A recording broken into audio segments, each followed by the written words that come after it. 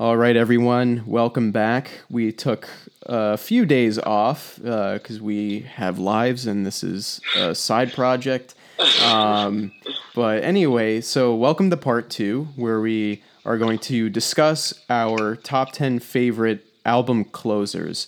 So, Dylan, before we start, I know we kind of harped on this previously, but what was kind of your thinking when choosing your favorite album closers?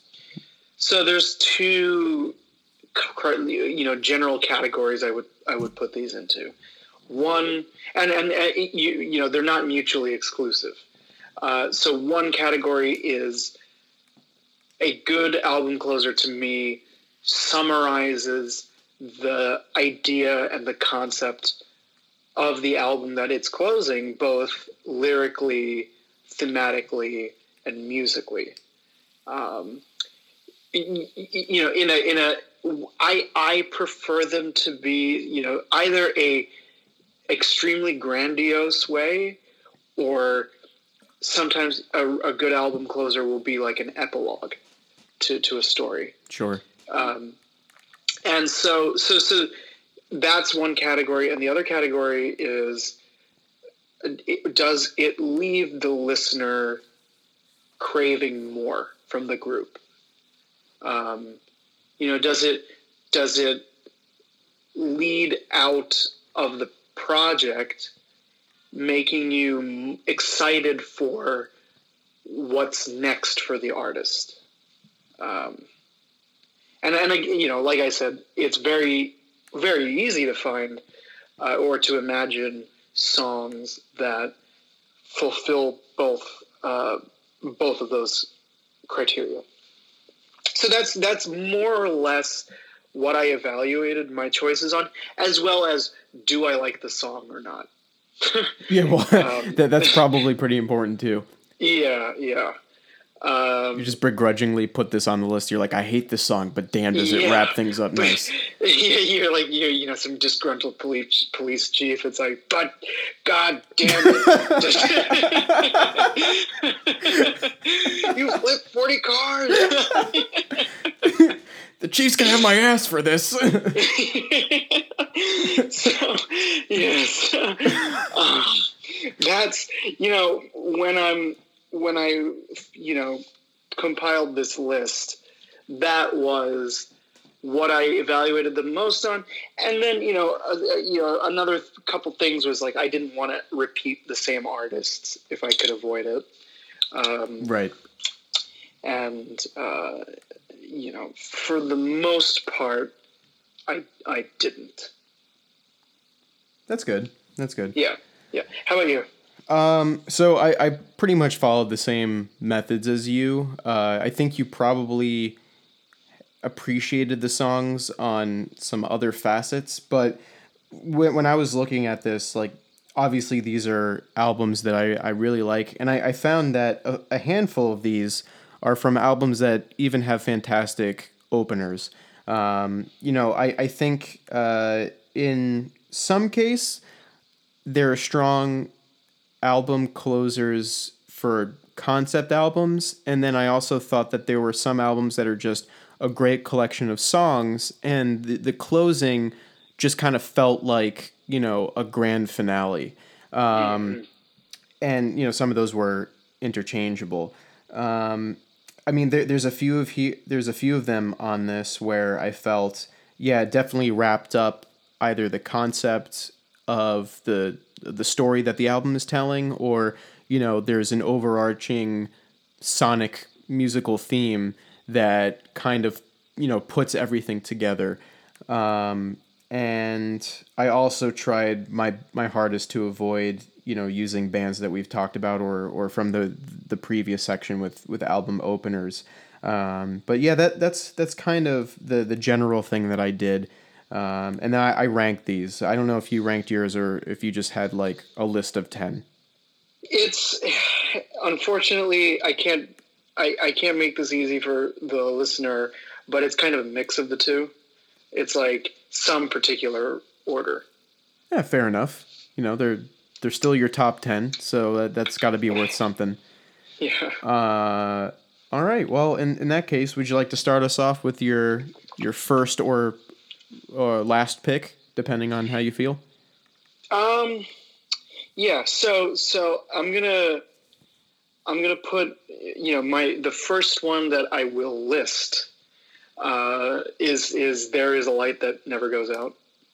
Ooh, nice. So famously, probably the most famous song by the Smiths, closing out their 1984 album.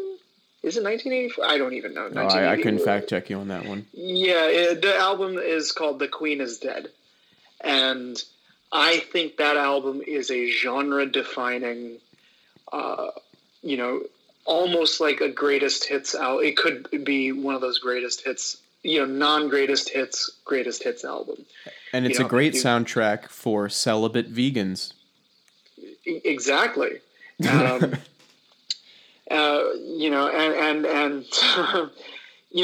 I mean, just the strength of that album. There's The Boy with the Thorn in His Side, and I Know It's Over, and Big Mouth Strikes Again. Like, these are fucking amazing songs. And then to close the album with a song like "There's a Light That Never Goes Out," beyond just being as catchy as it is, it's so picturesque. It's so, there's so much of a scenario that it paints in your head, and like the layering of the guitar. Like, Johnny Marr is one of the most inventive guitar players without really ever playing a guitar solo, and the way that the string section, which is actually a guitar going through a early synthesizer, the way that it all just kind of like swirls around at the end, I think it's a masterful ending to that album. Yeah, I remember. What? Hang on. Let me just double check that song fucking ends the album. Oh, God. Let's just say it does. Or you stop listening to the album by that song. Oh, son of a bitch. Oh, I'm such an idiot. Oh, no. There's one song after that. Okay. Is it short enough? Out. Wait. Shit. Can we edit this part? Yeah, I could. Yeah, hold on. Are you going to choose a different song? Yes. Okay. Feel free to start whenever. All right, so Dylan, okay. What if you want to start us off? What was your first or last pick, depending on what direction you want to go in? Yeah, so last pick. I would call this towards the bottom tier of this. I have "Days of Candy" by Beach House off of their 2015 album "Depression Cherry." Wonderful. That's a good choice. Yeah, I mean, I really like this album a lot. And I think I think it covers the sonic, dreamy, lush textures that the band visits on this album super well, super concisely. I would say it is a really great, I think it's a very succinct ending to that album, and I think "Depression Cherry" is a very, it's a very like a Facebook meme page about music. I would say it's like up there with "Loveless" and the "Flower Boy" by Tyler the Creator as like one of those albums like a lot of indie people really know very well. Right. With good reason. I think that "Days of Candy" ends it very well. I'm actually a pretty big fan of. I guess I'm not really that big of a fan if I can't remember it, but I like Beach House, and I honestly couldn't explain what the genre was except for indie. It's like dream pop, I think is a word for it. I'm a huge fan of Teen Dream. That's the name of the album, the 2010 one. I love listening to it, whether I'm like walking outside or just trying to relax. Did you know that the song "Silver Soul" is sampled in Kendrick Lamar's "Money Trees"? Oh, it's like Oh. it's sped up, so like the pitch is heightened, so I couldn't tell. But whenever I listen to that song, I'm like, something about this sounds familiar. And then my friend Josh, shout out to Josh Ford, he sent me a playlist of songs that are sampled in hip hop, and Silver Soul was, matched next to Money Trees, and I'm like, holy shit, that's so clever. But yeah, just a little fun factoid. Interesting. I gotta check out that song again. Yeah, it's a good one. Yeah. Well, both songs. Yeah, well, yeah, Yeah. good stuff. I'm a big fan Good of that, of Kendrick Lamar's. What is it? Good Kid, Mad City. Yeah, Yeah, that's a yeah, great yeah. one. Oh yeah. I mean, see, when I was compiling this list, I was like, for some reason in my head, "Sing About Me, I'm Dying of Thirst" is an album closer, but it's not. Like, there's a few more songs after it, but It could it totally really be one. it really feels like it should be the album closer. You know what's funny? I actually looked up that song because I thought it was an album closer, and because I was like, I need like some hip hop. Like, I don't want people to think I'm just listening to rock and roll, but Yeah. like there's certain hip hop and rap that I'm a huge fan of, but I guess it wasn't really applicable to some of these topics. We'll have to do something to shed some light and Yeah. give the appropriate praise. All right, shall I go? Go for it.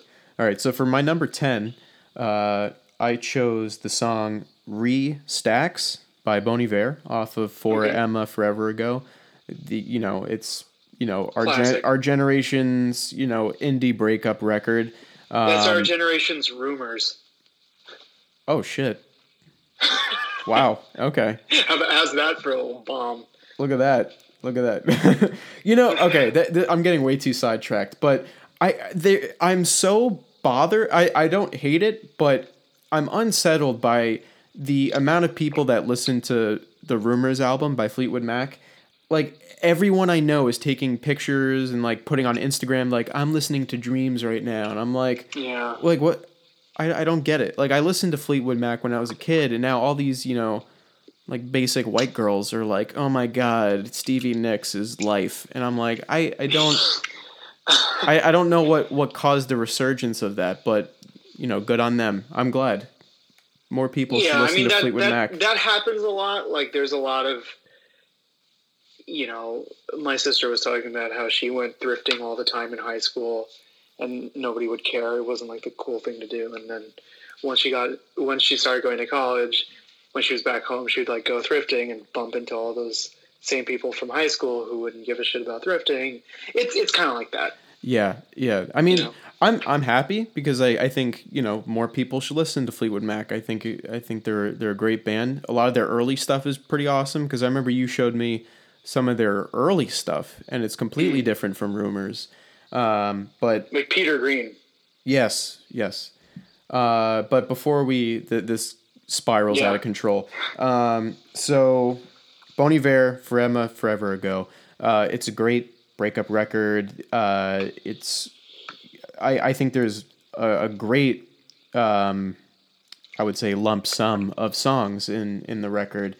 But I think that this is a really great way to end the record because it kind of has that pretty dreamlike. You feel like you're floating on a lake, and you have Bon Iver's on the brink of crying voice, and it just kind of wraps things up nicely. It kind of gives you some closure, but it kind of puts you in the mood to kind of listen to it again or listen to another Bon Iver record. I'm just a big fan. I don't really have too much to say about it, but it's a good one.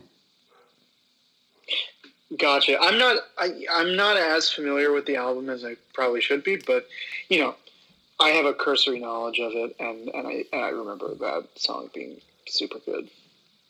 All right, sounds good. So, all right, solid choice. All right, Dilly Dog, what's your next? So this isn't in my rank. Like, again, this isn't ranked, but I feel like I should throw this one out there because it's similar to the Bon Iver song, and the album is similar to the Bon Iver album. But I also have Blue Bucket of Gold by Sufjan Stevens from his 2015 album Carrie and Lowell. Oh, and now you use the opener for that too as well, right? Yes. So Okay. this is where this is the only time I believe that I've repeated an artist. I mean, both repeated an artist and repeated an album. And that's okay So, if it means that much to you. yeah, no, I mean, I think this is a fucking flawless album.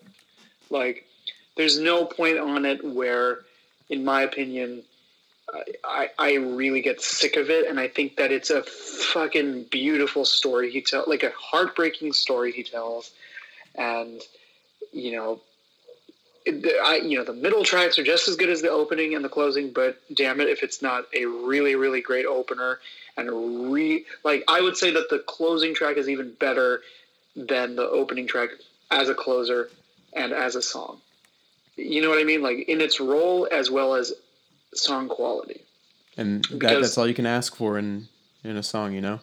Yeah, and it there's this, the song is just him morosely sort of reflecting on all of it at a piano just by himself. And then there are these sort of ambient, haunting, like, high drone tones over, sort of layering in and kind of lifting it up, and these harmonies and stuff. But most of it is him just sort of sitting at his piano. But then after the last sort of vocal part, it kind of trails off into this soaring, ambient, weird, with some interesting frequencies, like where it's just his sort of falsetto voice kind of morphing into the drone tone, and just it sounds like you're in this dark lagoon, but in a nice way, and stuff is sort of glowing around you. It's this ethereal sound that he was able to create, and along with how sad the lyrics and the vocal melodies and stuff are, I find it to be just an absolutely perfect ending to that album. Nice. I respect that album. I could never get through it though. I've given it multiple times, not because it's bad, but it's just so sad. Like I love music that is sad. It's great to be able to express that through music. There's plenty of albums that I listen to that are sad, but there's something about this one that is particularly sad, and it reminds me of that Louis C.K. bit where like he can't get the dog, and he's like, "Fine, we'll get the dog. You're bumming everyone out." Like I just feel like that's the kind of thing that I feel when I listen to it. I'm like, "Oh God, this is really bumming me." Like just, I have to change it. I like the songs piecemeal. I can't sit through the whole thing. Right. But it's a fantastic record. Yeah. I definitely, next time it rains, I'm telling you, next time you wake up and it's raining outside and you don't have anything to do for the day, just ruin your day. I might. Tomorrow it's gonna thunderstorm, so I think this will be perfect. Yeah, if you don't have any plans for the morning, I really recommend just kind of wallowing in this album. All right, I'm a big fan of Seven Swans. Okay, that's a good one too. Yeah, and Michigan. Yeah, the more I think about it, 2015 was a really great year for music. Oh yeah. I took a note somewhere. 2014, like early 2010s were just fucking bomb. Yeah, I mean, I have like 3 songs. 3 album closers from 2015. Oh wow. Like the Beach House album, and I'll get to them. But Carrie and Lowell also came out in 2015. Sounds good. All right, so for my number 9. I think I might have shown you this song before, but it's called Tenderness by Parquet Courts off of their Wide Awake album. This is a band that I actually discovered because I think I was just scrolling through Pitchfork one day, and they're like, "You gotta check out this album." And I'm like, fine. And I really enjoyed it. This is actually one of the few solidly happy albums that I listen to. It's very dancey and, it's very poppy and it's exciting. And I just want to, like soak up the sun and just be like really happy. I'm like, nothing's going to get in my way. And then reality hits. First of all, I highly recommend the album in general. But this one, I really like the song Tenderness because it closes the album in a way that feels like a curtain call. Like it almost feels like you play it as the band members like get up to the front of the stage and bow and they're like, thanking the audience and all that. Like it's really fun. And it's like poppy and a little bit of like happy-ish punk, and it's just I don't really know, like the arrangement of it is very like anyone who likes indie music will enjoy it. Like it's, typical like indie Pitchfork music, but this one just hit right when I listened to it. So I'm very grateful that I bumped into this album, and props to the closer. Nice. I gotta check that album out. I think you'll really like it. Cool. So. Cool. All right. You done? All right. No. I'm sorry. Like I don't know the album, so I don't have much to. Yeah. No, that's fair. That's fair. Respond. You're like, okay, you done? All right. Should I go? Yeah, absolutely. Okay. So the next one I have is, and I think these are mostly ranked the more I look at it, but next one I have is A World Alone by Lorde. Which one is that on? Her 2013 album Pure Heroine. Ooh. I love that album. I actually really didn't give her second album, Melodrama, I believe it's called. I really only listened to that a couple times, and I just never really followed up on it. I should check it out again. It's been like 3 years since it released. I'm a big fan. Oh yeah, I enjoy it quite a bit. There's a few songs that I particularly love. I'll send those to you. Sure. The ones that I recommend. Yeah, I mean, I think Lorde is just so talented. I saw her live when we were seniors in 2014 in New York. Yeah, it was a really great show. There were only like 2,000 people in that whole venue, and we were super. I went with my sister. We were super close to the stage, and she closed her set with this song. It makes sense. And I think it really summarizes, like, again, sonically, it has all of the trappings of at least for that album, of a Lorde song. I do remember Melodrama being much more elaborate in terms of the production and the sure. The musical choices. But, for that album, I think A World Alone does summarize it very well. And especially I think that the theme of the lyrics, as it relates to the general concept of the other songs on that album, sort of, getting older and being, finding out true friend, clinging to your true friends and that kind of thing. I think A World Alone summarizes that very well. You're my best friend and we're dancing through this world alone, and with all the vocal harmonies and stuff that she's so good at. I think that last coda where it's really just vocal harmony going, people are talking, let them talk. Like that part, I think it ends the album very tastefully. Nice.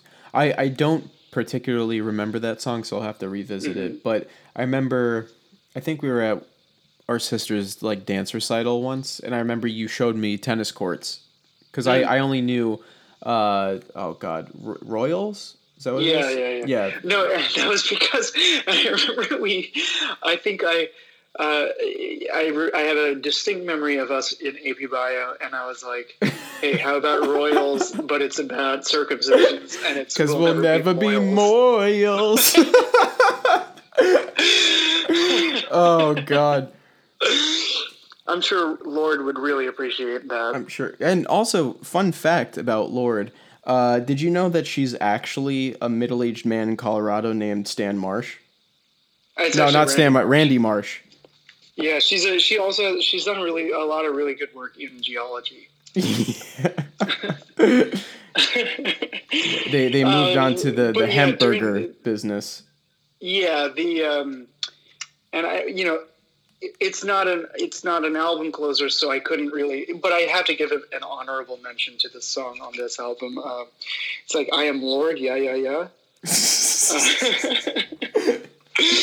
Oh God. I think American culture really peaked in 2013. I'd say so. It makes sense. All right. Shall I move on? Go for it. So this is one. I don't know if you'll know this. This comes from a band called Starfucker or STRFKR. Yeah. So this song is called Night Right. And it closes the album. I'm so unprepared. I'm sorry. I think it's called fucking Miracle Mile. That's what it's called. So this is their 2013 album, Miracle Mile. One of my favorite albums from this group, particularly. One thing that I like about it is that it kind of like what Daft Punk did with Random Access Memories, where they took traditionally like dance techno music and used real instrumentation to get the same effect. And that's something that I really appreciate, because I do find something rewarding about the instrumentation process. So I mean, there are some synths and technological aspects to this, but if you went live, they would play the guitar, the keyboard, the drums, and it'll sound pretty much the same. So I really do enjoy that, and it's very, takes me back to high school. But Night Right is, the 7-minute closer that follows and seamlessly transitions from the penultimate track, Golden Light. And it's just very, bass heavy and puts you in a trance. There's nothing that's like lyrically important to me. It's basically instrumental. But I love the way that it just kind of closes out the album. It's very meditative. I like to fall asleep to this song, or this is also an album that I revisited when I was up late doing homework or lab reports and stuff. So this song took me through quite some time. I honestly don't really have too much to say for it. I just really enjoy the song. Yeah, again, I personally don't have much to contribute because I don't know this song. I only know a couple songs by Starfucker. They're pretty good. But I haven't really, dove deep too much into it. But I definitely am going to check this one out. Yeah, it's good. I'll send you the link to that one. Sweet. All right. Now Dylan, you don't have to ask. I'm done. You can move on to the next one. Yeah, so the next one I have, and I'm interested in your reaction to this, but next one I have is actually Pigs on the Wing Part 2. What? Yeah. Explain. So I was thinking, I mulled this over a bit because I was like, this is definitely going to confuse him, because even as far as Pink Floyd goes, I could have picked Echoes, I could have picked Shine On You Crazy Diamond 6 through 9, I could have picked Eclipse. There's so many to choose from. I chose Pigs on the Wing Part 2 because to me, obviously the Animals, for the to the listener who might not know what I'm talking about, Pigs on the Wing Part 2 is the closing song from Pink Floyd's 1977 concept album Animals. And so obviously the album is dogs, pigs, and sheep. The middle three tracks. The comparison isn't even it's laughable. Like the Pigs on the Wing 1 and Part 2 are like bookends to... Yes. Yeah. And so that's why I picked Pigs on the Wing Part 2, because to me, it's almost like you've just completed this marathon through these 3 titanic,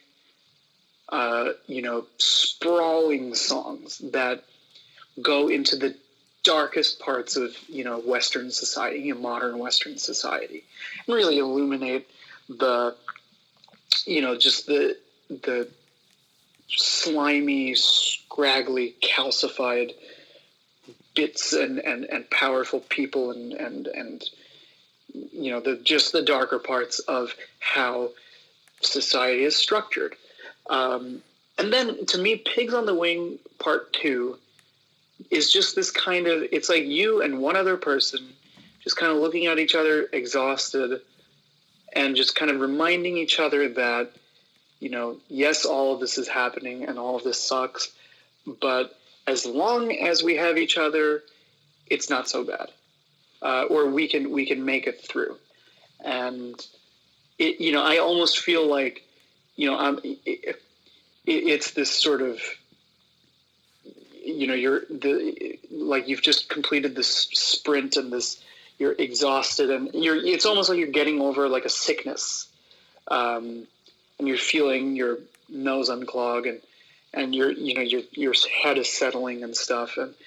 And it's just this quiet respite, and you hear birds chirping in the background, and it's just this simple little acoustic guitar, simple chord progression, and to me, I think it really you can't have. I think personally, for a middle section as tumultuous as Dogs, Pigs, and Sheep are, you can't have anything too explosive to end it. And that's why I think, Outside the Wall ends the wall super well as well.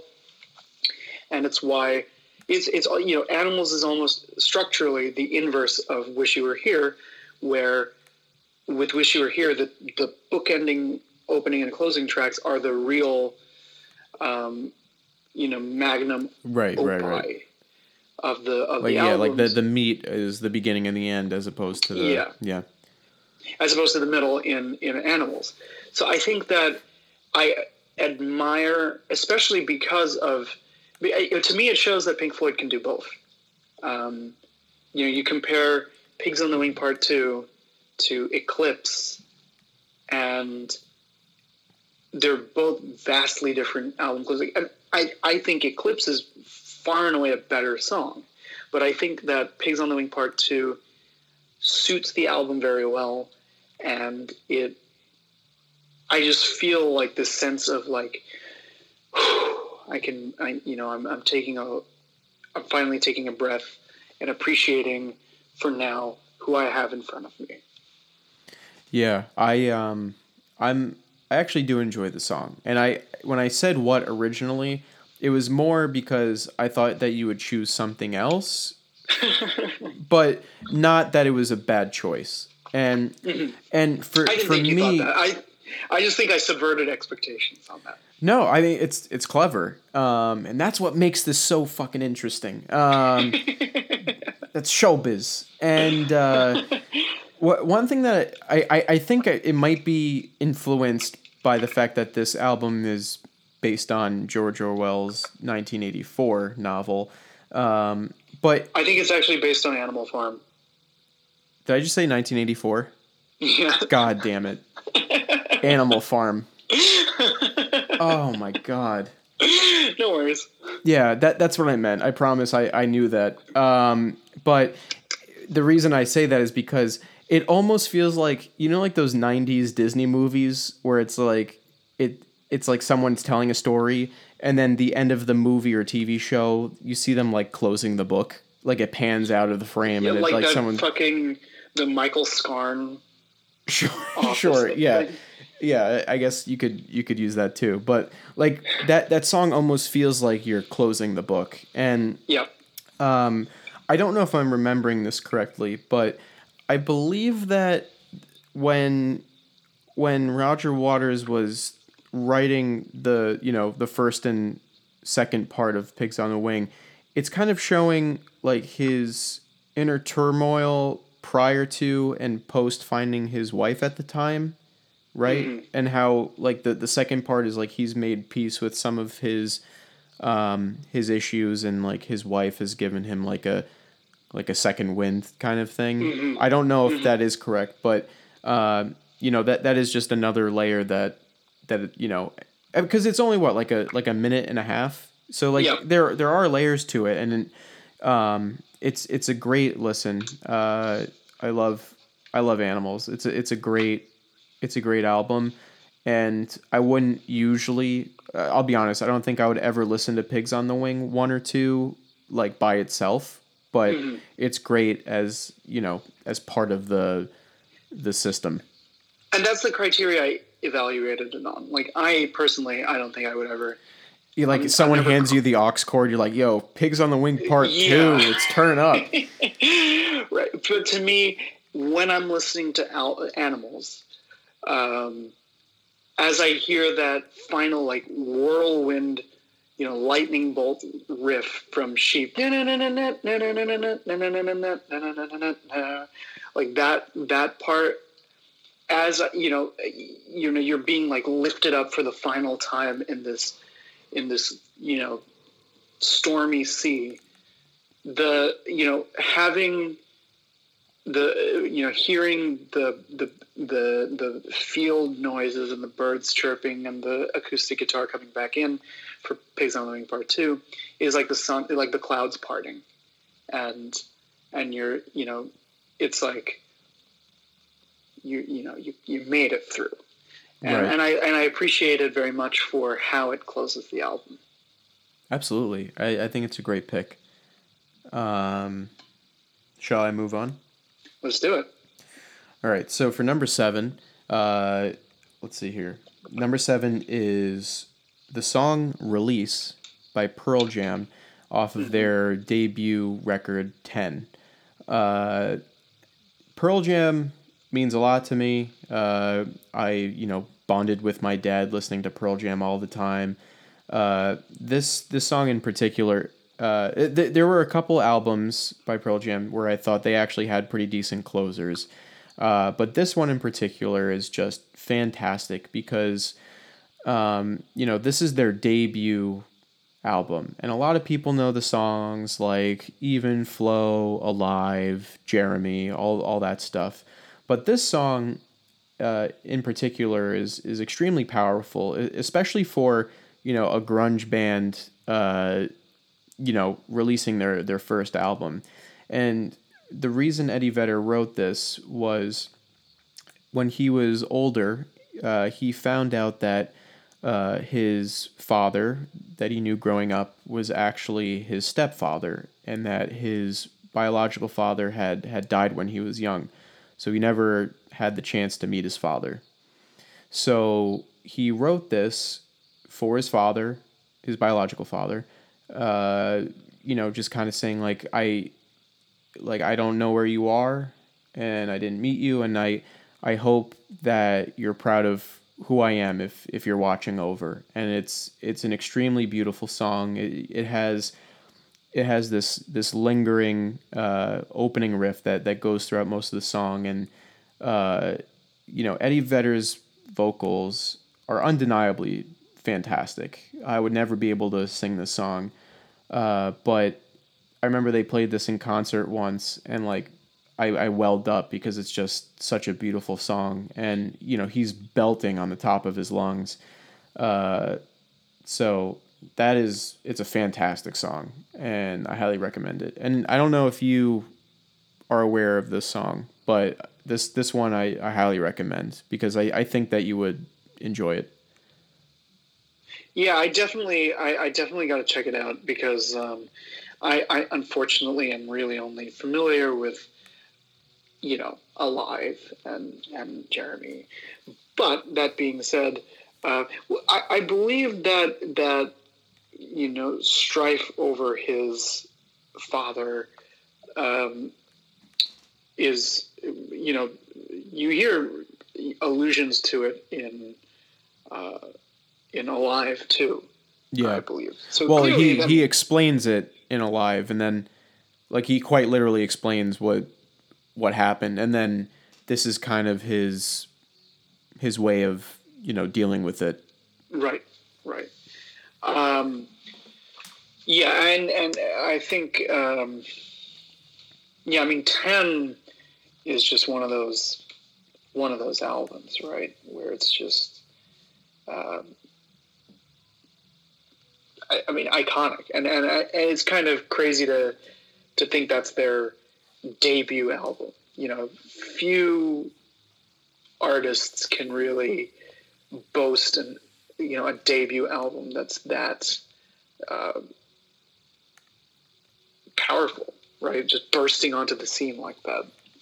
Yeah, absolutely. And this is a conversation for later, but I think a lot of people just know them for that album, but their later work, they do work hard to evolve their sound and keep the strong messages, and I think they execute it well. But this song in particular is just fucking incredible. Yeah. I gotta check that album out again. Really give it the time of day. All right, Dylan. What's your next pick? So the next one I have is New Person, Same Old Mistakes by Tame Impala. Excellent. I was waiting for you to put that a song by Tame Impala. And so Tame Impala is one of my favorite bands, and I was like, which one am I going to go with? And I think I think even though Currents is not my favorite Tame Impala album, New Person, Same Old Mistakes is one of my favorite songs by them. I think it very firmly cements itself into the category of I remember the first time I heard that song, I was like, I want to hear more of their stuff. I need more material from Tame Impala. God damn it. And, because I started listening to them in 2012 when Lonerism came out, and I waited 3 years for Currents, and then I was like, I need more. And then it was going to be another 5 fucking years before their next album. And frankly, I don't think it's as good as Lonerism or Currents, but I think New Person, Same Old Mistakes very much sounds like this, machine, this beautiful psychedelic swirling vortex, just yeeting through space. And very eloquently put. Yeah, I like it a lot. That's why that's my rationale. Oh, it's not very. I think lyrically it's a very good. It summarizes the concept. That album of lyrically he's exploring him changing as a person and growing as a person. And I think New Person, Same Old Mistakes is a very tongue-in-cheek sort of. Yeah, I've changed, I've grown, but how much have I changed or grown? Right. It's actually funny you said that because I almost put Let It Happen as one of my favorite openers.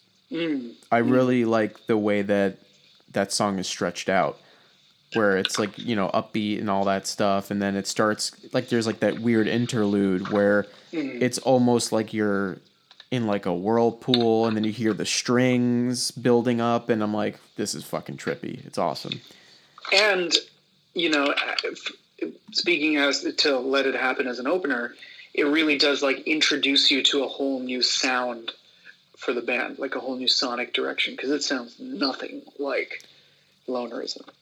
Oh, of course not. Inner Speaker and Lonerism are completely different from Currents and the Slow Rush, without a doubt. And we'll, sneak peek, because we'll be talking about this in the near future. But absolutely, and I should say that Tame Impala's Currents, to my knowledge here, as I'm looking at it, completes the bingo of 2015 albums. Oh, okay, nice. So, again, solid year for music. We got there's To Pimp a Butterfly, Currents, Carrion Lowell, Depression Cherry, like all these nifty albums. Good stuff. So, Good stuff. good stuff. All right. What do I have next? 6. Oh, I'm excited to talk about this one. Sun Kil Moon. If anyone knows who this is, run by the artist from Red House Painters, Mark Kozelek. He's a dick, but he's he's one hell of a songwriter. So this song is called Ben's My Friend, and it closes his 2014 effort, Benji, which is easily one of my favorite albums of all time. I think I've spoken to you about this before, but I'm kind of simple-minded when it comes to lyrics. Like as you adequately put it the other day, there's certain songs and lyrics or things that people say that you can chew on, where like you could let it sit and try to figure out the meaning of it. Sometimes I'm really bad at figuring out some of the poetry of different song lyrics. One thing that I really enjoy and appreciate about Sun Kil Moon / Mark Kozelek is that he just kind of rambles and tells a story like prose. It's not really set up poetically, but it still has the same effect because he's more often than not, he is basically just playing a nylon string guitar and, playing very like classical and Gaelic style folk music. And it's very soothing, and you just kind of get to sit down and listen to him tell a story, whether it's about his mother or a cousin that has passed, or his random run-ins with strangers at coffee shops. Like, it's really he talks about the most mundane things, but it's really kind of putting his psyche under a microscope, because the things that he points out are particular, because he edits what he puts in. This song in particular, I love. This was the first song that I ever heard by Sun Kil Moon, and I was immediately hooked. And it's got, the nylon chord progression, and later on there's like a saxophone and there's percussion, and it's really just, I love it. I highly recommend it to anyone.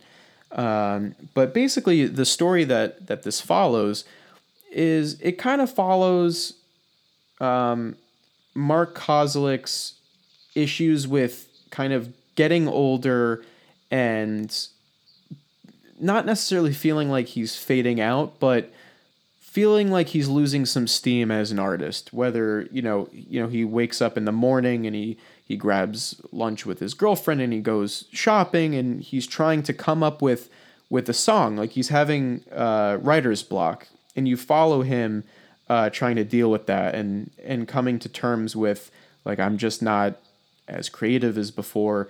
And the second half of it is like he goes to a festival and he sees his friend Ben Gibbard, who at the time was popular through the Postal Service, and now he's in Death Cab for Cutie. So everyone that I know probably is aware of who Ben Gibbard is.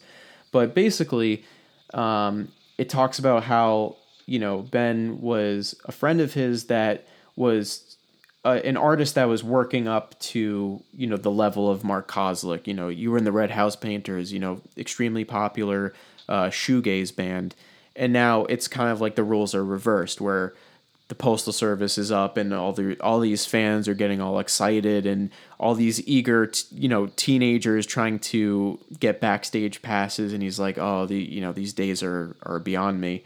So that's kind of the gist of the song. And aside from it being musically pleasing, it is kind of an interesting story to listen to and just to see what Mark's thoughts are. And it is funny because there is a particular, I honestly want to call it a scene in the song, where he's sitting down at a bar and grill and he's trying to think of like a song, and he sees on the menu that there's blue crab cakes. So he's like, blue crab cakes, trying to make a chorus out of it. Or he's like, I'm looking around, I see all this sports bar shit. And he's like, sports bar shit. And it's really funny. But I highly recommend checking out this album. But I think this is a fantastic closer. Kind of depressing because based on the message of it, but it's quite a story. Interesting. I'm always so jealous about people who can like literally like point at things and write songs about them. Yeah, I'll never be able to do it. That's cool. I mean, this is not meant in with any other undertones, but you are literally the only person I know that listens to Sun Kil Moon. I guess I'm pretty unique. I'd say so.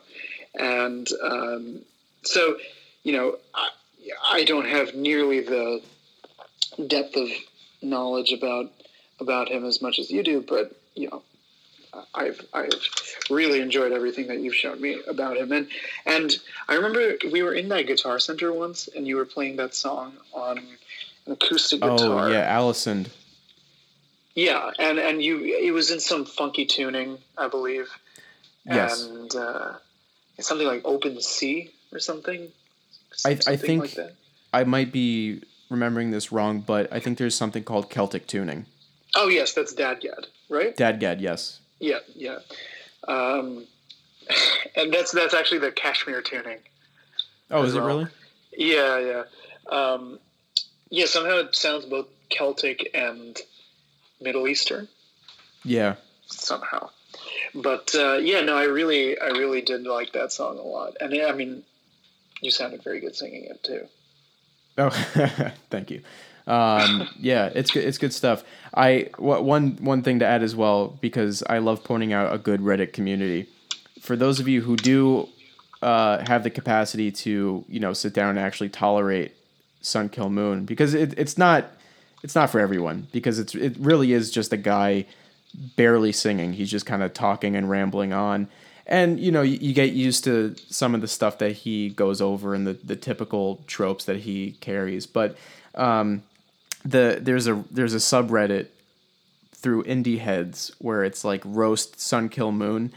And I don't think I've laughed harder than when I've read through that. Like there's one, and I think maybe you'll understand it because like I think I showed you Ben's My Friend, and you're like, oh, it's pretty wordy. But there's like live from basement recordings. It's like Subway sandwich variations from 1998 to 2004. Like I could just imagine. All right, but anyway, that's all I have to say about that. Interesting. I was going to say something. Oh, yeah. I was going to be like, hey, how about a really shitty joke? And I'd be like, of course the sun kills the moon. It's like way the fuck bigger. Oh, my God. Well, Sun Kil Moon is actually the name of a Korean boxer. Oh. So that's how he got the name. I assume maybe the pun has something to do with it. Maybe. Yeah. Anyway. All right. What's your pick? Oh, we're in the top half now, aren't we? Look at that. We did it. So the next one I have is Farewell and Good Night. Oh, of course. Yeah. Somewhat predictably. I think, Melancholy. So again, for the listener, this is from the 1995 double album by The Smashing Pumpkins, Melancholy and The Infinite Sadness. I think Farewell and Good Night ends this album really, really well. I've gotten a new appreciation for it in the last, couple months or so. It's my opinion, and it's the correct opinion, that Melancholy was really the last, spellblindingly good album that the Smashing Pumpkins have made. And it's the last album that had all four of the original members on it. And I think it's really fitting that this is a song that has all four of them singing at some point or another. And it's just like a simple 3-chord lullaby. But it kind of just floats up and it just goes, and there's a piano line that comes after it that I just love. And we've talked about this already in our Smashing Pumpkins episode. Right. But to me, it sounds like, I'm very influenced by the album artwork whenever I'm listening to and perceiving an album. So to me, that last reverby, echoey piano melody very much makes me think of the woman on the cover sort of flying through space. And while, through the album, you've been sort of in lockstep with her kind of on this journey, now she's just kind of overtaken you, and you just kind of see her disappearing off into the the blackness. Absolutely. So that's my Farewell and Goodnight shtick spiel. I love it. I won't say too much because I know that we've already shared some comments about it, but it's an absolute banger of an album, and it ends perfectly. So yeah. I respect that choice. All right, what we got here? Number 5. Now, actually, I think I want to switch my number 6 with my number 5 now that I think about it, but I'm going to say it anyway. So I had to give the Beatles their fair share of attention. So I'm going to stick with A Day in the Life off of Classic. their Sgt. Pepper's Lonely Hearts Club Band album. Now, this song, when I first heard it, I knew, I was like, this is special. And I love that there's different movements. And it was I only realized this within the past couple of years that this concept album was like the Beatles are playing as a different band. Like they are the, Sgt. Pepper's Lonely Hearts Club Band, and how this is kind of like, their ending song and everything after the applause and all that stuff. And I really love, the piano parts in the beginning, and then it speeds up to like when he wakes up and he's running out the door, and you hear him like heavily breathing, and it's so fun to listen to.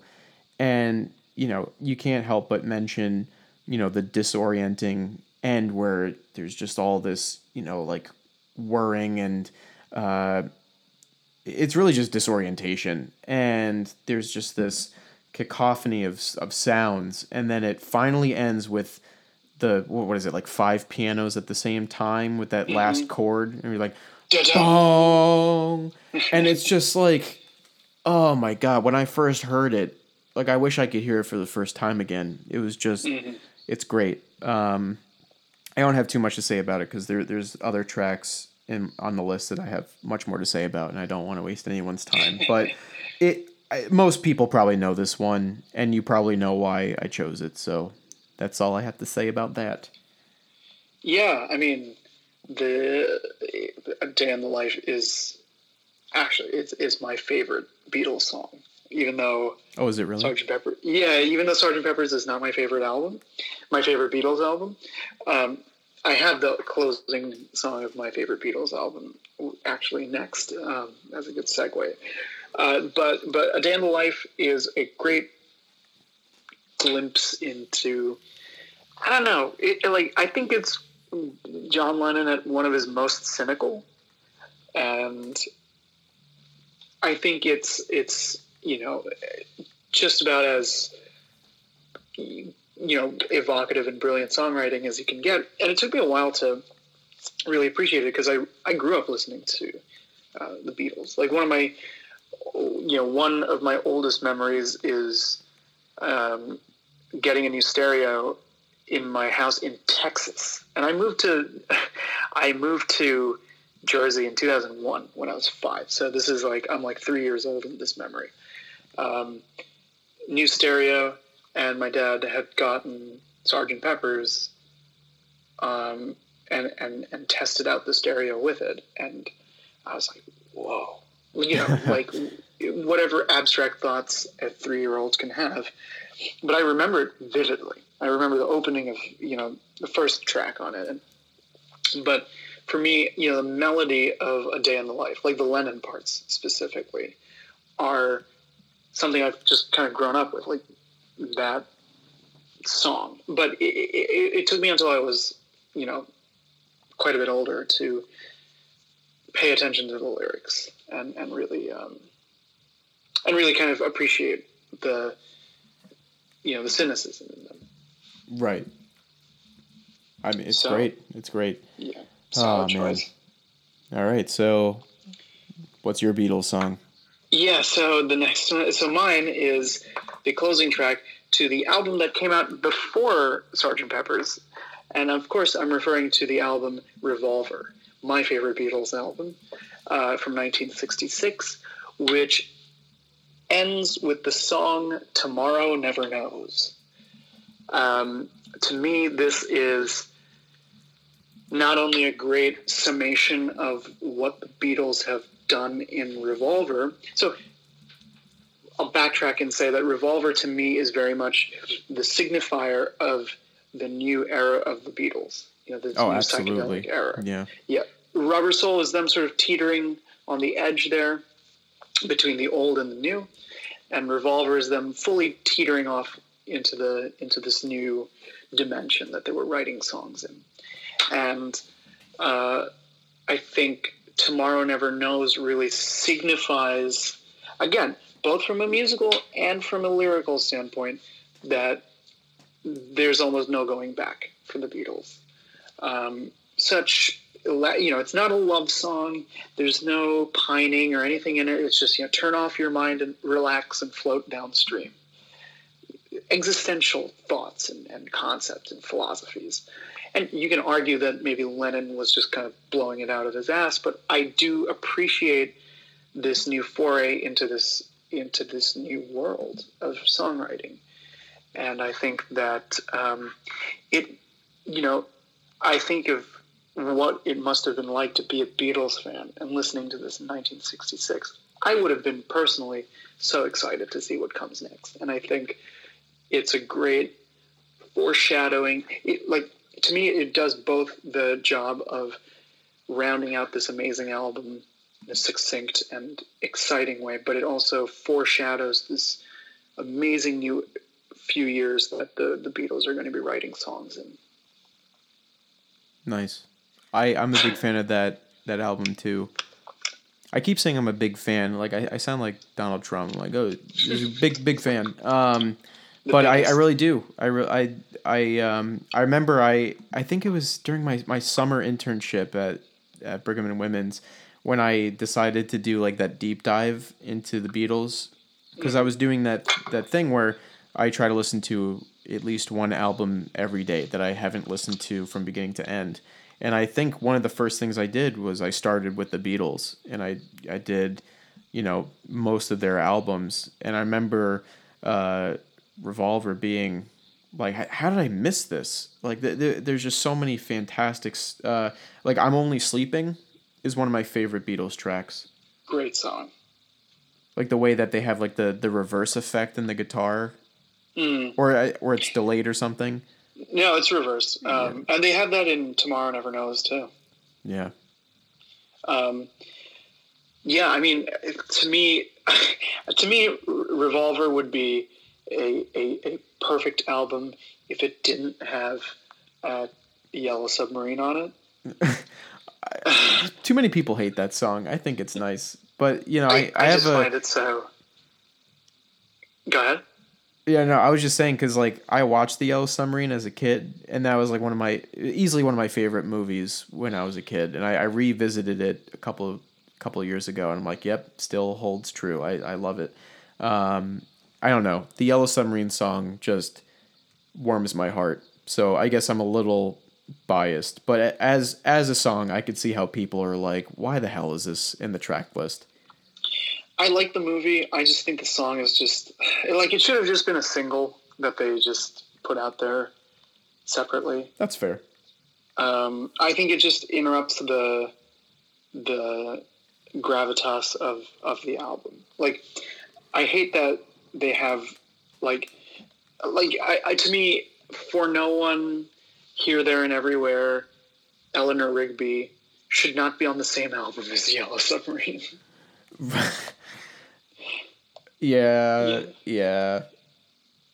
All right, fair enough. You've made your point. So, anyway, so Tomorrow Never Knows, Revolver, Forever. Good shit. All right, so my number 4 pick is from the guitarist Tosh Sultana, comes from Australia. So they are a one-person act, and they use loops and all these different effects to get their money's worth from the guitar, and it really shows. Now, this song is off of their... I keep forgetting the name of the album. Fucking... I'm really bad at remembering album names. God damn it. Oh, it's actually their only full album, Flow State, from 2018. So I think I'm cheating a little bit because the end of this album actually is like, there's a song called Outro that's like a minute. I would really like the ability to use the penultimate song, which ultimately flows into the outro, called Blackbird. Now it's this 9.5 minute track. Do you know this song? I mean, I know a different song called Blackbird. Well, not not from the Beatles, but it, you know. Right. So this is Tosh Sultana's Blackbird, 9.5 minute track. Absolutely epic. It's from the beginning to the end. You're just on your seat, and it just kind of puts you in this world where it makes me feel like I'm seeing a mirage in the desert. I'm like dehydrated. I'm about to pass out, and I just like see something in the horizon, and that's what this song feels like. And it's just, there's like these open chords, and there's like fast picking, and these like beautiful exploding riffs, and I don't really know how to explain it other than the fact that you just feel like you're seeing a mirage. And it has this magnificent ending to like kind of like a more soft resolution. I highly recommend it to anyone who enjoys good guitar playing.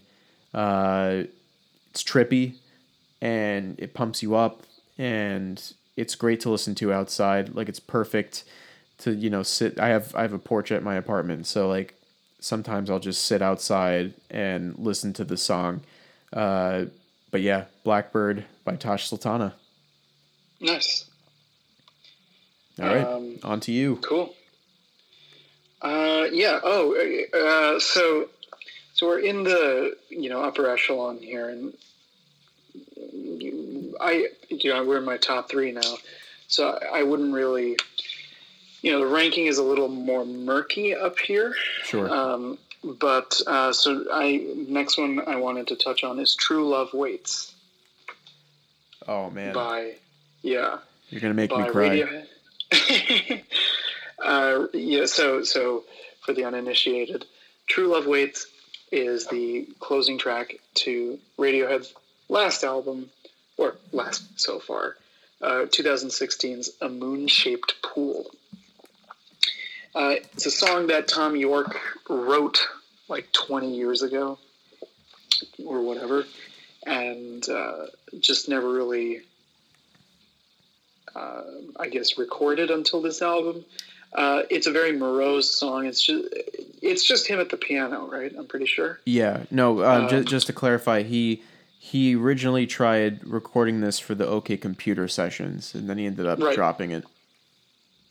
So, but even though it is an older song that he wrote, most likely in different circumstances, to me, it takes on a new life and a new significance. Because shortly after he had just separated from his longtime partner of like 30 years, 25 years, mm-hmm. With whom he has a few children and stuff. And it's this song about heartbreak and it's pleading, don't leave. And obviously, it wasn't written under those circumstances in 1997. but it has a totally new meaning when you analyze it in some context. And what's even fucking sadder is like a few months after that album came out, she passed away. Yeah. So it's even more like you just want to give Tom York a big hug. And that whole album is very ambient, very piano driven, very lyrically it's very I would say dejected and brooding in a way, and I think that True Love Waits really does sum that up very well. I think Radiohead on average opens albums better than closes them, but True Love Waits I think it's a very good it's a very good closer. I couldn't agree more. You know how much this album means to me. This is just heart-wrenching, but in a beautiful way. So I won't add too much to that. It's a lot of these songs you just kind of have to listen to them to get the real weight of it. Yeah, absolutely. And I think at some point I'm gonna make a bunch of playlists that I could share to just be like, oh, we've talked a lot about different songs. Here are the songs so that you could listen along to them. Because I do hope that some of you guys go out and actually listen to these songs because they're really fantastic. So, shall I move on to my number 3? Go for it. This is one that I know that you'll love too. So, another band from Australia, psych rock. I can't even call it psych rock. They're just an alternative band called King Gizzard and the Lizard Wizard. And their most recent effort is the album Infest the Rat's Nest. And they close the album with a song called Hell. Now, just a little bit of backstory. King Gizzard and the Lizard Wizard likes to... I'm just going to say King Gizzard for the next segment. But they have this ability or interest in shifting genres quite frequently. So every album, as of recently, they try doing different things. Now, this album was influenced heavily by thrash metal. So this is kind of their taste of what they can do. And quite honestly, I hope they make a second thrash metal album because this thing is explosive. I love this album.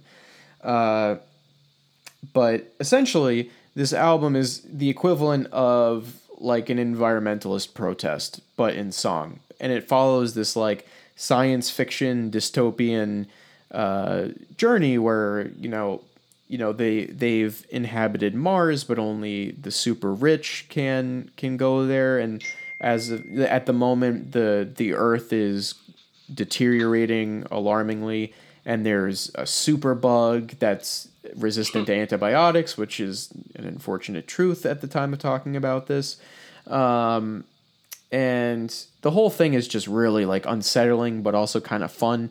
But this song Hell is basically saying how the people were brought down to hell because of all the bad things that they've done, and this shit is explosive. And I don't know how to describe the last 45 seconds of this of this song, but it's like, oh my god, you just want to like be in a mosh pit. Punch a cop. Yeah, punch a cop. But also be like, save the bees, and then like the band kind of tricks you for a second there, where they kind of like they have this huge jam and then they like end. Yeah, and there's like a droning. There's like a droning for like a few seconds, and then it has like this. It's a riff that they were using in the song, but they start off slower. And the guitars are harmonizing, and then it speeds up, and the drums are thundering, and it's just absolutely epic. And I think it's an explosive finale. And then it ends with probably one of the coolest fucking just little stanzas there. Because I mean, you have like the narrative of this album is like, the story is so fucking cool. Absolutely. And, they're coming back from hell, like they've been resurrected by Satan to go and purge, and basically go and lay waste to the capitalist pigs that destroyed the earth and then fled to Mars, leaving all the poor behind. Right. So it has this very, cryptic. 15 infantry paratroop into the propylene new scene. Hell's where they want to be. Infest the rat's nest. I mean, like, they end the album with the title of the album. I mean, it's great. And then it's made clear what the rat's nest is. Exactly. Who the rats are. Yeah. Oh God, it's so good. I love this album. And first of all, the end of this album is fantastic, but it's also only like 34 minutes. So I highly implore anyone to just, it's an episode of something, and at this rate, you guys have plenty of things that you're looking to do. So I highly recommend this album. But with that being said, I'll let you go on to your number 2. What I should mention is, like, honestly, I should have put that on mine. I figured you were going to, which is why I didn't put it on mine. You can if you want. I'm not gonna, you're not gonna be. Yeah, I mean, we've already, gone over it. But like, I gotta say, that is very much, that is also part of my, upper tier of album enders. I can't wait for them to make a sequel to this album. I hope they do. I hope they do. Someone made a comment. They're like, I hope they start the next album with this last coda. Yeah, that would be sick. Or Evil Star. I feel like that could be fun too. Just like the way that it's just such a great like written riff, and they ventured into heavy territory before, but they just blew the doors off the fucking house with this album. They executed it really well. Yeah. So, in a similar heavy fashion, but let's rewind almost 50 years. My number 2 here is When the Levee Breaks. Oh, damn! Great choice. None other than Ledopithecus Zeppelini on their famous 1971 album Led Zeppelin 4, or Untitled. And I've already gushed over this album in our first episode, but Led Zeppelin 4 it literally is 8 of their best songs, and that album on its own just rocked the world so fucking hard. and they end it, and I'm glad that they don't end it Stairway to Heaven, and they end it with When the Levee Breaks instead, with this apocalyptic, masterful cover of an old blues song. But I gotta be honest, listen to the old one by Memphis Minnie. It might as well just be like a different song, because it's like so shitty recorded, like I'm going down to the levee, and we're like whatever. But this song, every member is just fucking bringing it. The star of the show is the drums. These are probably the best recorded drums in modern music history. Famously, and again, keep this in a nutshell, John Bonham set his drum kit up at the bottom of this big stairwell, so they just ran all these mics up and down the stairwell and recorded his drums there. So that's why it has this very echoey, boomy sound. But there's this wailing, intense, intimidating harmonica bit from Robert Plant, and the guitar riff and the bass riff just work really. Like, it's this plodding, like intimidating minor key fucking slide guitar riff. Oh, man. And then Robert Plant's vocals are just soaring through the over the top. And what makes it so good as an album closer is the way that it all kind of swirls together at the end around Robert Plant going, he's singing, going down now, going down. Like, you feel like you're just, like, descending into hell. And, like, that's how the album ends. Ah, fuck. Man, that's such a good closing track. Like, and the album also opens with fucking Black Dog. Oh, God. If it keeps on raining, the levee is gonna break. I particularly love how freaking, like, wall busting the harmonica is too. Yeah. It's just so good. God damn. I think it's Zeppelin at one of their peaks. Absolutely. All right. So yeah, that's my number 2. Yeah, it's a great number 2. Now I'm known for good number 2s. But congratulations, Bubby. So for my number 2, I'm gonna choose a song called "Third Eye" by Tool. Okay. Famous prog rock band, famously known for not releasing an album for 13 years and having everyone with a neck beard shuffle up to you and be like, "Do you listen to Tool?" So, the fan base is pretty similar to the band name.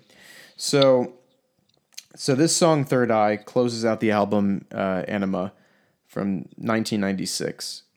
And it starts with kind of like a disorienting, like, atmospheric, like, you kind of feel like you're in a womb of some sort, or like an isolation tank.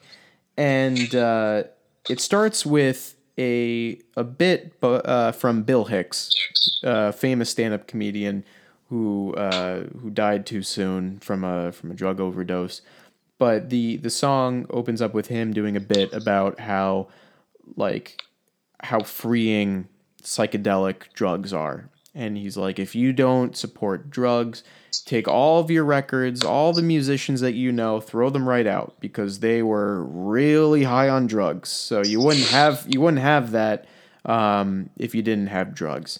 So, Maynard was like, this is brilliant. I'm going to write a song about opening your third eye with drugs. But it's like, I can't even do it justice, because you need to listen to this song. It's like 13 minutes, which is, it's a little testing for first-time listeners, but I was already a fan of Tool. But I discovered this song later in my knowledge of the band, and holy crap, when I first heard this, it brings you through it almost kind of feels like a rebirth, but there's the way that they include synths and technological sounds to make it sound like you're like inside of a machine. Like there's different, like, it almost sounds like there's points where like machines are letting off steam, but it's like put through like a phaser, and it's just really trippy. And then there's like different build-ups, and Danny Carey, the drummer, is just ripping it up on the drums. And it builds up, and there's like screeching, and then all of a sudden Maynard just on the top of his lungs just screams, "Prying open my third eye." And it's just like this like staccato, and like the drums kind of like follow it and cut off when he's done singing. And I can't do this justice at all, but it is one of the best, most explosive grand finales to any album that I've ever listened to. And like the first time I listened to it, when the song was over, I was like, fuck, I need a break. Like that was exhausting. But yeah, that's Third Eye for you. When you were first introducing this, I thought you were going to say Third Eye Blind. Oh God, no. Instead, you kind of went the opposite direction of that. Yeah, this is definitely not Third Eye Blind. So if I may, wax a little bit about Tool, something that always kind of frustrated me. I'm a pretty, lazy guy when it comes to exploring music, like new music. And for me, what helps is if everything is accessible through one platform, or through the platform that I'm on that I use to listen to all of my other music. So Tool very famously didn't offer any of their music through iTunes or Spotify or Apple Music or anything until 2019. And, they've been around since like the early 90s, I think, at least. Yeah. And, generations of, so many people who are, again, less lazy than I am, who, go out and buy CDs and stuff, know Tool a hell of a lot better than I do. But the problem for me is I'm lazy. And 99% of the music I listened to was on iTunes when I was a kid, and then Spotify when I was, when I was a senior in high school or first year of college. And Tool was not available on either of those. And so for me, and I hope, I would assume many other people, I feel like they did themselves a disservice by not, by losing out on a big chunk of a new generation of potential Tool fans. Yeah. New tools to the tool shed. Right. Exactly. So that had always sort of frustrated me. That's fair. I guess that never really bothered me much. But I guess now you don't have an excuse. Right. No, I highly implore anyone to check them out, especially if you like prog rock or like heavy metal and stuff. They're pretty good. Take it in small doses though, because like it is like a lot to listen to and digest. But yeah, be ready for like the type of fans that think they're intellectuals because they watch Rick and Morty. Like it's just.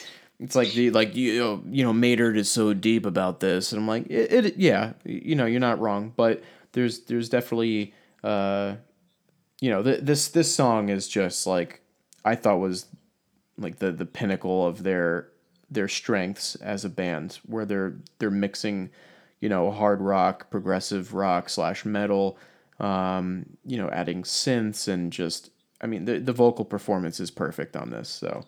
That's all I have to say about that. Yeah. Well, I fell asleep once listening to Tool, and I woke up wearing cargo shorts. God damn it. I'm like vaping. Yeah, right. Oh, God. All right. Awesome. Dude, we made it. What's your number one pick? Or if it is your number one, it's your fluid number one.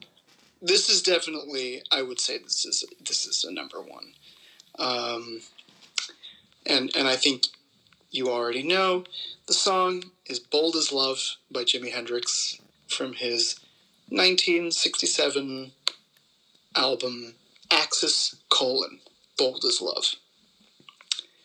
And to me, again, this is a perfect summation of where Hendrix is in his career as pushing the boundaries of what music could discover and explore and open the gateway to. And it's this incredible just fireworks display, in music that's just bursting around, in a 360 direction around your head and your eyes and your ears, and he's playing like he's fucking possessed, but in a beautiful way, like he's possessed by like a flower demon.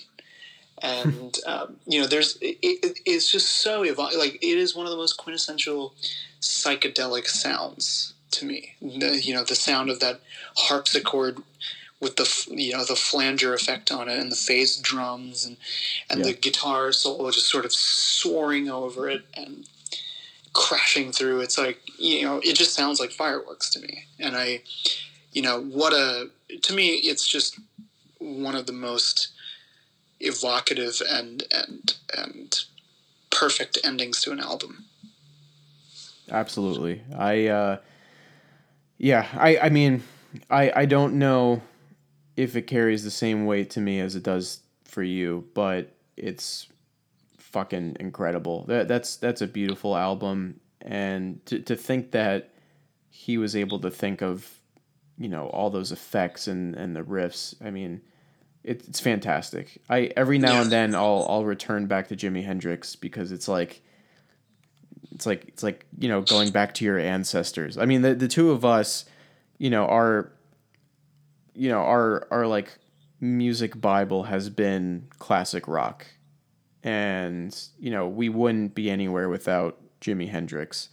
And I really don't have too much to say about that song in particular, but well, I'm a huge fan of the song Little Wing. Mm.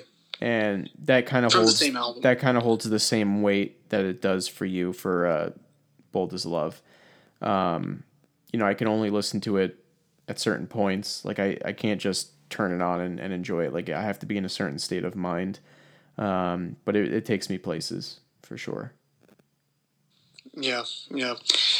I mean, I've told you this before. I don't listen to that song that often because I needed to like preserve the same effect that it has. It's like, it's like that bit. It's like, I don't do drugs, so that when I do drugs. Yeah. Oh man. No, that's exactly I mean, that's a perfect way to explain it. It's like you can't oversaturate yourself with that song. Yeah. Shall I move on to number 1? Go for it. Don't Call Me a Poser. But in 1973, Pink Floyd came out with one of the most iconic albums, The Dark Side of the Moon. I say Don't Call Me a Poser because I know a lot of people are like, oh, Dark Side of the Moon is my favorite album. It really is for a variety of reasons. Partially for sentimental, but also musically, it's like one of the greatest things I've ever heard. And as we talked about this before, like with Led Zeppelin and Pink Floyd, two of like my most foundational rock bands, I cycle between listening to them like every like couple years. I'll be like, oh, time to exclusively listen to Pink Floyd or exclusively listen. Oh, here we go! Like, here I go killing again. Yeah. And the song Eclipse brings me to tears at times. I mean, it's just such a grand finale. And now this is an album where I was really thinking of putting Speak to Me / Breathe as one of my top favorite openers, but I didn't want to use the same album because I wanted to add some variety. But Eclipse, I mean, you're better at explaining it, but like, I wish I could articulate how much this song means to both me and the band and the history of rock and roll. But I recently revisited it because for the third season finale of Westworld, which is a great show, highly recommend.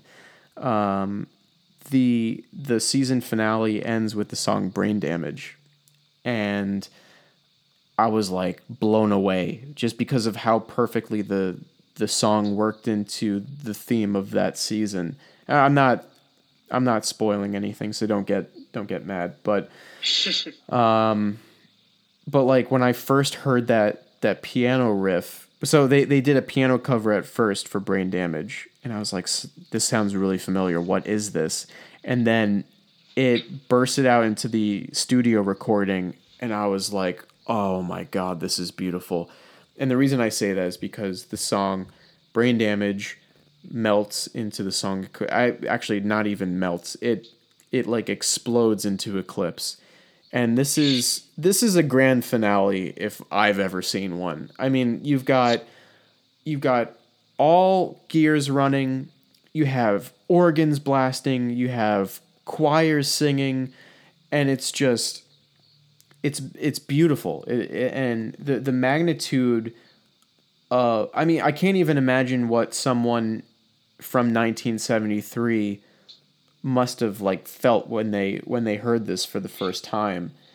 And you know, I always thought that this album was kind of like a metaphor for humanity, and kind of, and also alludes to Syd Barrett's mental demise, and suffering from his mental illness, and partially reaching insanity, or for me, it's not exactly clear, but I mean, it's just like kind of like the same lyric every now and then. It's like, and all that you see, all that you taste, all you feel, and all that you love, all that you hate. I mean, it's just like, and then it ends with, and everything under the sun is in tune, but the sun is eclipsed by the moon.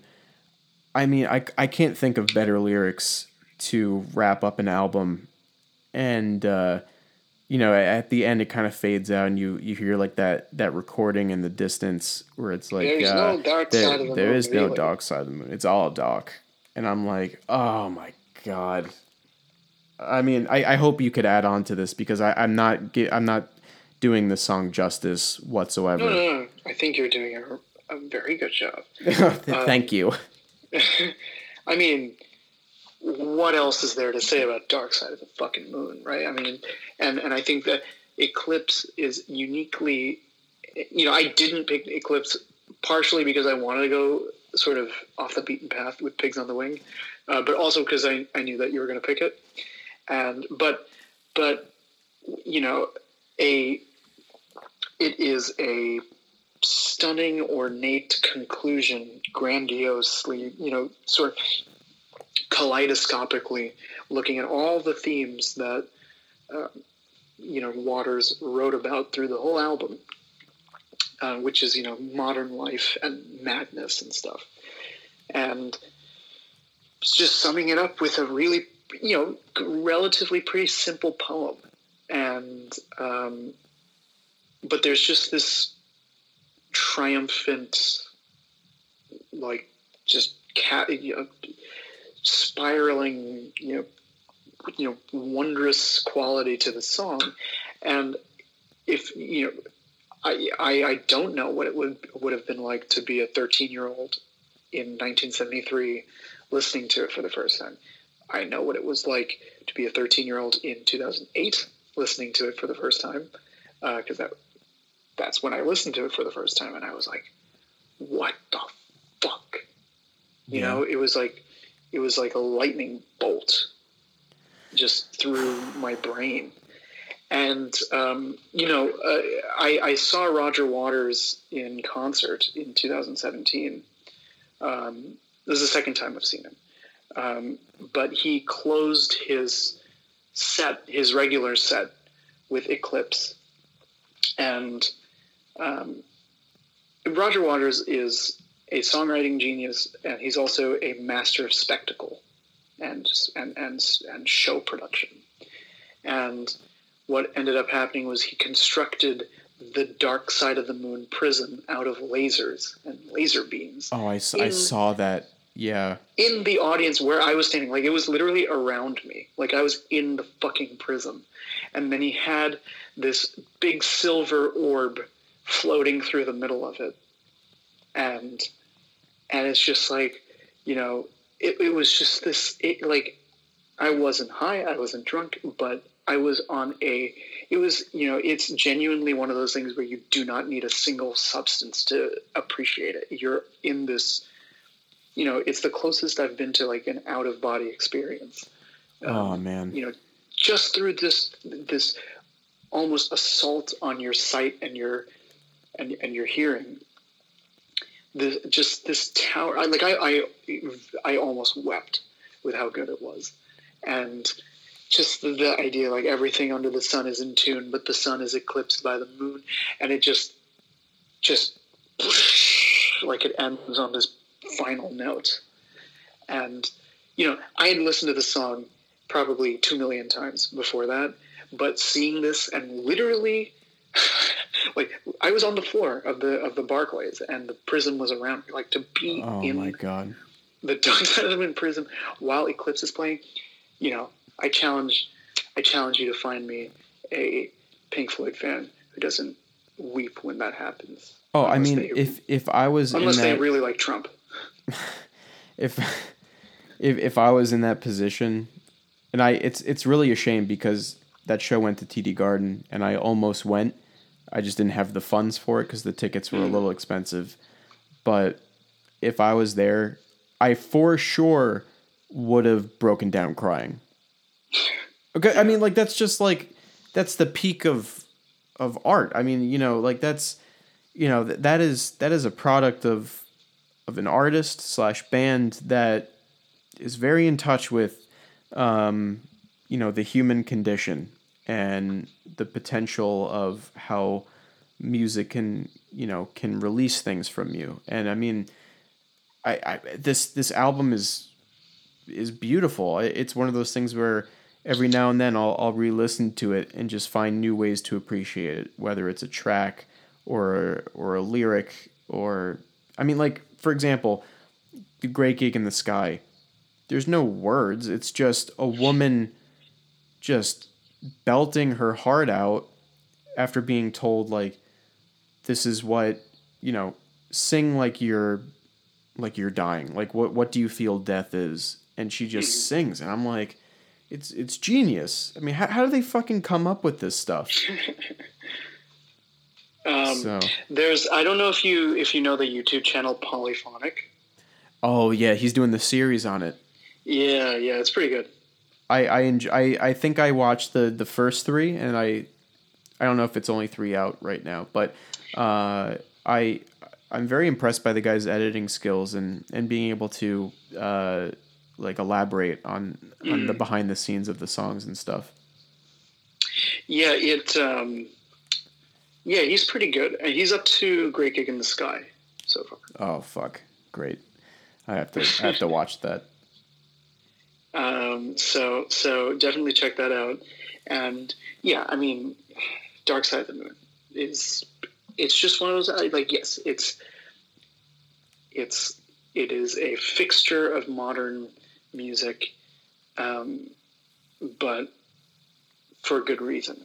And it is probably one of the most brilliant commentaries on modern life that there is, and it's lyrically and sonically just top to bottom flawless. And I agree, it ends on a definite high. Yeah. Oh God, I'm gonna have to listen to this when we stop recording. But yeah, we did it. Whew. My God, this is gonna be 2 separate episodes. We have to do openers, and then closers will be a separate one. Jesus. That's what I was thinking. Yeah. So, not to cut it too short, but I got it. Oh yeah. Let's wrap this up. But anyway, folks, these were our favorite album openers and closers. I hope you knew some and agreed with us, or I hope you found songs that have new resonations with you. But yeah, that's all I have to really say. I don't have anything else to conclude with. What about you, Dylan? Any final words? Listen to all of the albums and songs that we mentioned. Yeah, I mean, you got the time. I know you guys aren't going anywhere. Just listen to it. Yeah. So, absolutely. Yeah, that's about it. All right, man. Dylan, thank you, everyone. This is Dylan, my co-host. He's music wizard. Obviously, he's going to come back and we'll talk about some other shit. But thank you for listening, everyone. Stay fabulous, and we'll see you next time.